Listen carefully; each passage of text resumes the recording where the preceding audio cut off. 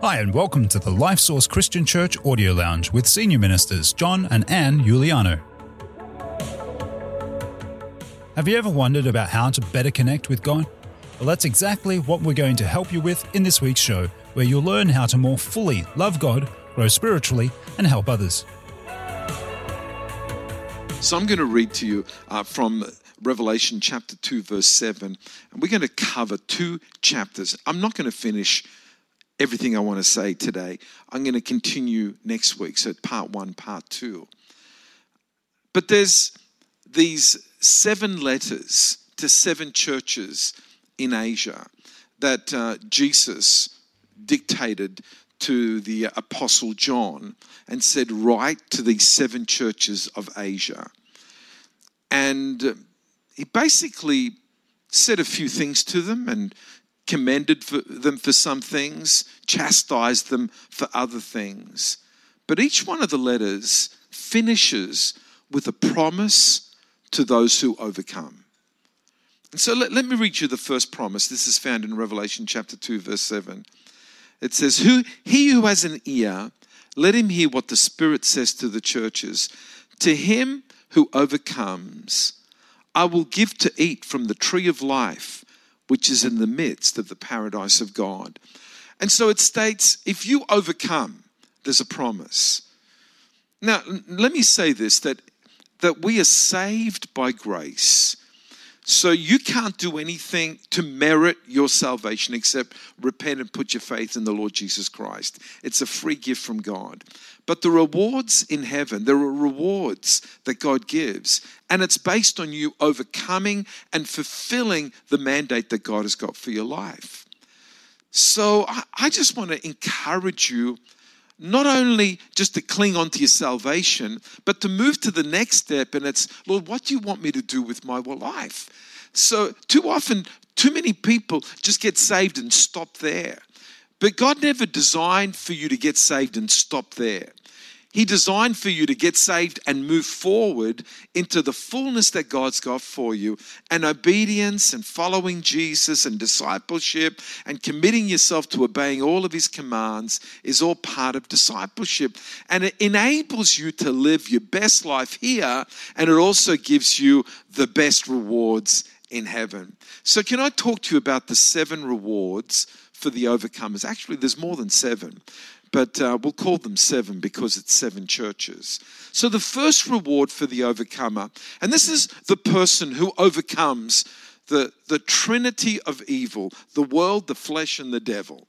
3 things that we are commanded to overcome: the world, the flesh, and the devil. And there's a fight that we've got to battle with the world, the spirit of worldliness, flesh, that thing within us that wants to do wrong, that battles with the spirit within us that wants to do right. So if we can overcome the world, the flesh, and the devil, we become overcomers. We finish our race, we fight the fight, and then there's a prize that's in store for us. It's the overcomer's prize. So the first promise is that we get to eat of the tree of life. Can I talk to you about the tree of life this morning? Anyone interested in finding about the tree of life? Because you are? Okay. The tree of life is mentioned, first of all, in Genesis chapter 2, right at the beginning of the Bible. And then it's mentioned in the last chapter of the last book of the Bible. So it's fascinating that the tree of life starts in the beginning of the Bible and is mentioned right at the end of the Bible. And here it is, this promise that if we overcome, we get to eat of the tree of life. And in Genesis, in Revelation 22, it describes this tree on either side of the river of life that flows from the throne of God. You can read it in Revelation 22. And it bears fruit. Every month it's got 12 different types of fruit. And the Bible says that the leaves of this tree bring healing to the nations. And I don't know if any of you have ever seen Avatar and the tree in Avatar and sort of, the essence of that. But this leaves that as a miniature bonsai plant compared, because this is in heaven. And it's on either side of the river of life. life, and whether it's got two great big stumps that grow on either side of the river, whatever it is, it's just huge, or whether it's got a big hole in the middle and the river flows through the middle of it, I don't know. But the fact is that there's this huge tree called the tree of life that we get to eat. And life is a theme of heaven. I love the fact that life is a theme that goes right throughout the Bible. I mean, how many of you memorized John 3:16? For God so loved the world that he gave his only begotten Son, that whoever believes in him shall not perish, but have everlasting life. So right there, in the most popular verse in the Bible is the theme of heaven, everlasting life. And what's interesting is that when we read the book of Revelation, there are 4 things in heaven that give life. One is the tree of life. The second is what I just mentioned, the river of life. And then there are another 2 things that are connected with life, and that's the book of life. How many of you remember that your names are written in the book of life? It's also called the Lamb's book of life. And it's the registry book of heaven.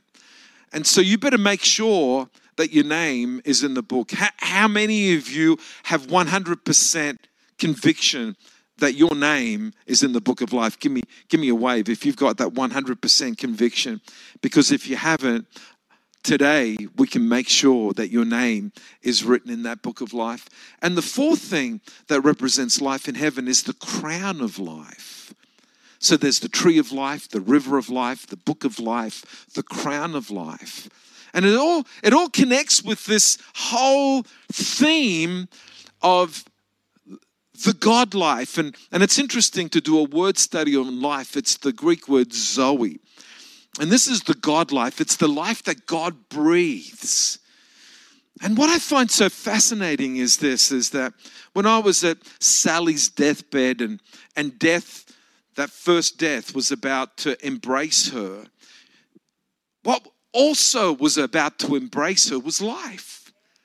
From death to life. But now this life is eternal life, and it's the Zoe of God, and it's the life that God intended for us to have right from the beginning, a whole different life. And Jesus describes it in John 10 as abundant life. Now, every single person in this room is alive. Turn to the person next to you and say, he's talking about you. You might be asleep, but you're alive. The fact is that you're alive. But your life is very different. Because some of you are looking at your life and it's not great life. It's not, you didn't wake up this morning full of life and joy and peace and harmony. Some of you woke up with depression. Some of you woke up with, won't I go to church? And obviously, your spirit won because you're here, and I love that. But some of your friends didn't win. They're still at home or watching on whatever. The point that I'm making is this, is that when God talks about life in heaven, it's the God life where there's no depression, no sickness. The tree of life actually brings healing. The mental illnesses that so many people are suffering with, the grief, the anxiety. Maybe some of you right now are suffering anxiety. There's anxiety about your future. There's anxiety about what you don't have. There's anxiety about, sickness, and anxiety about all this sort of stuff. And, just let me just say that none of us are immune while we're here from problems and challenges. None of us are immune. What's fascinating is that our executive leadership team of Adrian and Matt and myself, we all have parents right now that are confronting challenges. And we're talking life and death challenges that all of our parents are confronting. And these sort of things can sort of weigh heavy upon you. And so when they weigh heavy upon me, my attitude is I just go to God and I say, God, this is your problem. And through prayer, I lay it at your feet. And so I just lay it at your feet. And so people are asking me, so how do you feel about the challenges that your mother is facing? And my attitude is it's in God's hands. It's in God's hands. Are you worried about it? I'm not what. Am I concerned? Yes, I'm concerned, but concern is different to worry. See, concern is I love my mother and I'm concerned about her challenges, but worry is painting a picture of death and suffering that I'm not willing to paint for my mum. And so we hand it over to God. And so then we live this life of handing things over. So it's not being oblivious and having such a positive confession that we're oblivious to challenges. No, we face our challenges, but we face them with the faith that even if this is the end, the fact is that it's not the end, because she goes to be with Jesus and has this eternal life where there's no more suffering, there's no more pain, there's no more restrictions of old bodies. How many of you understand what I'm talking about? The restriction of old bodies. How many of you just can't seem to skip like you used to skip, run like you used to run, do the push-ups you were able to do before? Oh my goodness. I remember the days when I was able to do all these push-ups, and now I'm thinking, man, that'll be a heart attack in a process right there. But when we get to heaven, the promise is that we will partake of the tree of life, and that life will be imparted. Let me tell you, another theme of heaven is not just life, but light.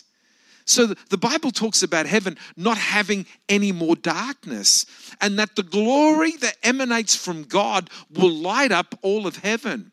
And so there'll be no more night. There'll be no more darkness. The light in heaven will not come from the sun, but will come from the glory of God. And he doesn't go to sleep. And so there's this constant light.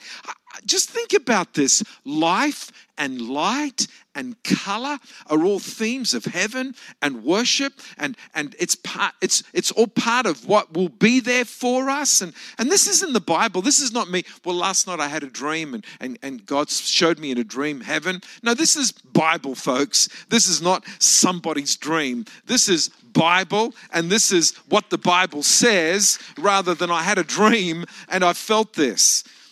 Not that I want to question everybody's dreams. I just say you can't compare a dream to the Word of God, okay? The Word of God, heaven and earth will fail away, but not one word will fall short.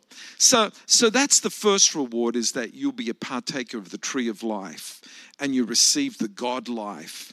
And the God life will cause you to live on a whole different dimension. Can anybody say amen to that? Okay, so let me tell you the second reward. It's found in Revelation chapter 2, verses 10 to 11. So let's read verses 10 to 11. It says, we'll start from verse 10. Do not fear any of those things which you are about to suffer. Indeed, the devil is about to throw some of you into prison, that you may be tested, and you will have tribulation 10 days. The faithful until death, be faithful until death, and I will give you the crown of life. He's one of the rewards. It's interesting, isn't it, that 2,000 years ago, Christians were suffering persecution. 2,000, and all these churches that the book of Revelation were written to were churches under persecution, churches that had their challenges from authority, from government, and they were out to destroy Christians, and they did. And he was saying, you're going to be persecuted. And right now, we've got laws that are being tested in New South Wales Parliament that, if they are passed, will actually hinder me from preaching the Bible the way that it is. And so we need to pray that God will just give us favor, and that God will put right people into place so that we don't get persecuted for preaching the Bible, preaching the gospel, preaching the Word of God. Amen? So then this is the promise for those who overcome, those who stay faithful to the end, those who do not renounce Jesus, but stay faithful to him to the end. Here it is. The Bible says that they will receive a crown of life. And in verse 11, he who has an ear, let him hear what the Spirit says to the churches. He who overcomes will not be hurt by the second death. So here's two rewards, the crown of life. Imagine that, receiving a crown of life, a crown that symbolizes your eternal life, a crown that symbolizes that you will live forever. What a wonderful thing. Whether it's a real crown or a symbolic crown, to me, is irrelevant. You know, really, it's just the fact that you will be crowned with eternal life. But hey, if we end up getting a crown, I'm not going to say no.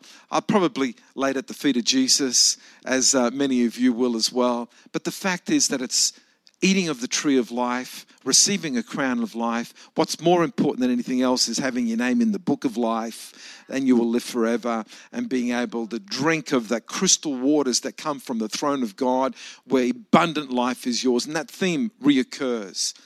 But then it moves on. It says, you will not be hurt by the second death. Let me talk to you about the second death. Are you ready for this? So your first death is when you exit this world.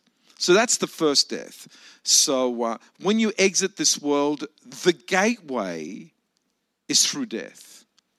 And too often we don't see it as a gateway. We see it as a fearful thing because we don't know what's on the other side. But when you have Jesus, you do know what's on the other side.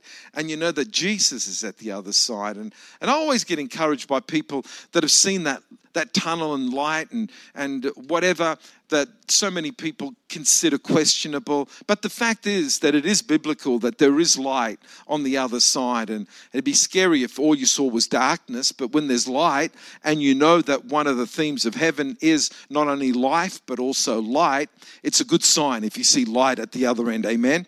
Okay, But the second death the Bible talks about, and I want to talk to you about this because it's often not spoken about these days, is the lake of fire. In Revelation 20, verse 14, it says, the second death is the lake of fire. This is the second death, the lake of fire. In Revelation 21, verse 8, it talks about the second death as a lake which burns with fire and brimstone. And it's like, when was the last time you heard mentioned in church lake of fire, fire and brimstone? It's like, it's hardly ever mentioned. But I need to mention it today because it's a reward. What's a reward? That this will not hurt you. That this, even though it exists, is something that you not need be afraid of. How good is that? So let's twist it around, rather than using it as a fear, turn it around and say, you don't have to be afraid of this because you won't be hurt by this. This is not something in your destiny. This was designed for Lucifer and his fallen angels. It wasn't designed for you, and you will not be hurt by this. Why? Because you will be an overcomer. Come on, put your hand on your heart and say this: I'm an overcomer. And because I'm an overcomer, I will not be hurt by the second death. And so what I see here is this incredible contrast that Jesus wants us to focus on. And the contrast is the crown of life, which is the reward, and the judgment of the second death. And it's like, compare these two. What do you want? The reward of eternal life or the judgment of the second death? And you don't have to fear that, because God wants you to live in hope, not fear. Turn to the person next to you and say, God wants you to live in hope, not fear. In expectation, not terror. You will not be hurt by this. It's not something that ought to keep you awake at night fearful, because as an overcomer, the crown of life will be yours. The crown of life. The crown of life will be yours. I want to finish with just one more thought. And that's found in chapter 2, verse 17. And it says, he who has an ear, let him hear what the Spirit says to the churches. To him who overcomes, I will give some of the hidden manna to eat, and I will give him a white stone, and on the stone is a new name written, which no one knows except the one who receives it. Can I talk to you about the hidden manna and the white stone? So the manna speaks about God providing for his children in the wilderness. And so God provided manna. This provision was so important that God is seen as the provider. That God is seen to you as the provider. That when the Ark of the Covenant was built, you know the Ark of the Covenant was a box and a seat. And so in the box were three things, and the seat was called the mercy seat. And so every year on the Day of Atonement, the high priest would come and sprinkle blood on the mercy seat, and the blood covered people's sins. But what a lot of people don't realize is that the Ark of the Covenant wasn't just a seat, it was also a box. And inside the box were three things. Three things that were in the box was the law, the Ten Commandments, Aaron's rod that budded, the high priestly rod, and a jar of manna. And so what do these three things symbolize? Well, you know, Aaron's rod that budded represents that Jesus is our high priest, our eternal high priest. The Ten Commandments that were there signify that Jesus is the one who will lead us in righteousness. And as we follow Jesus, we will not fall, we will not break the law, we'll fulfill the law in Jesus. And this last one, the manna. I love this thought because it was hidden. It was in the box. Not too many people know about it, but it speaks about him being our eternal provider. We will not be without anything. I just love the thought that Jesus will forever provide for us, that because of Jesus, there'll be no more suffering, there'll be no more pain, there'll be no more lack, there'll be no more hunger. He is the eternal provider, and we get to eat of the hidden manna.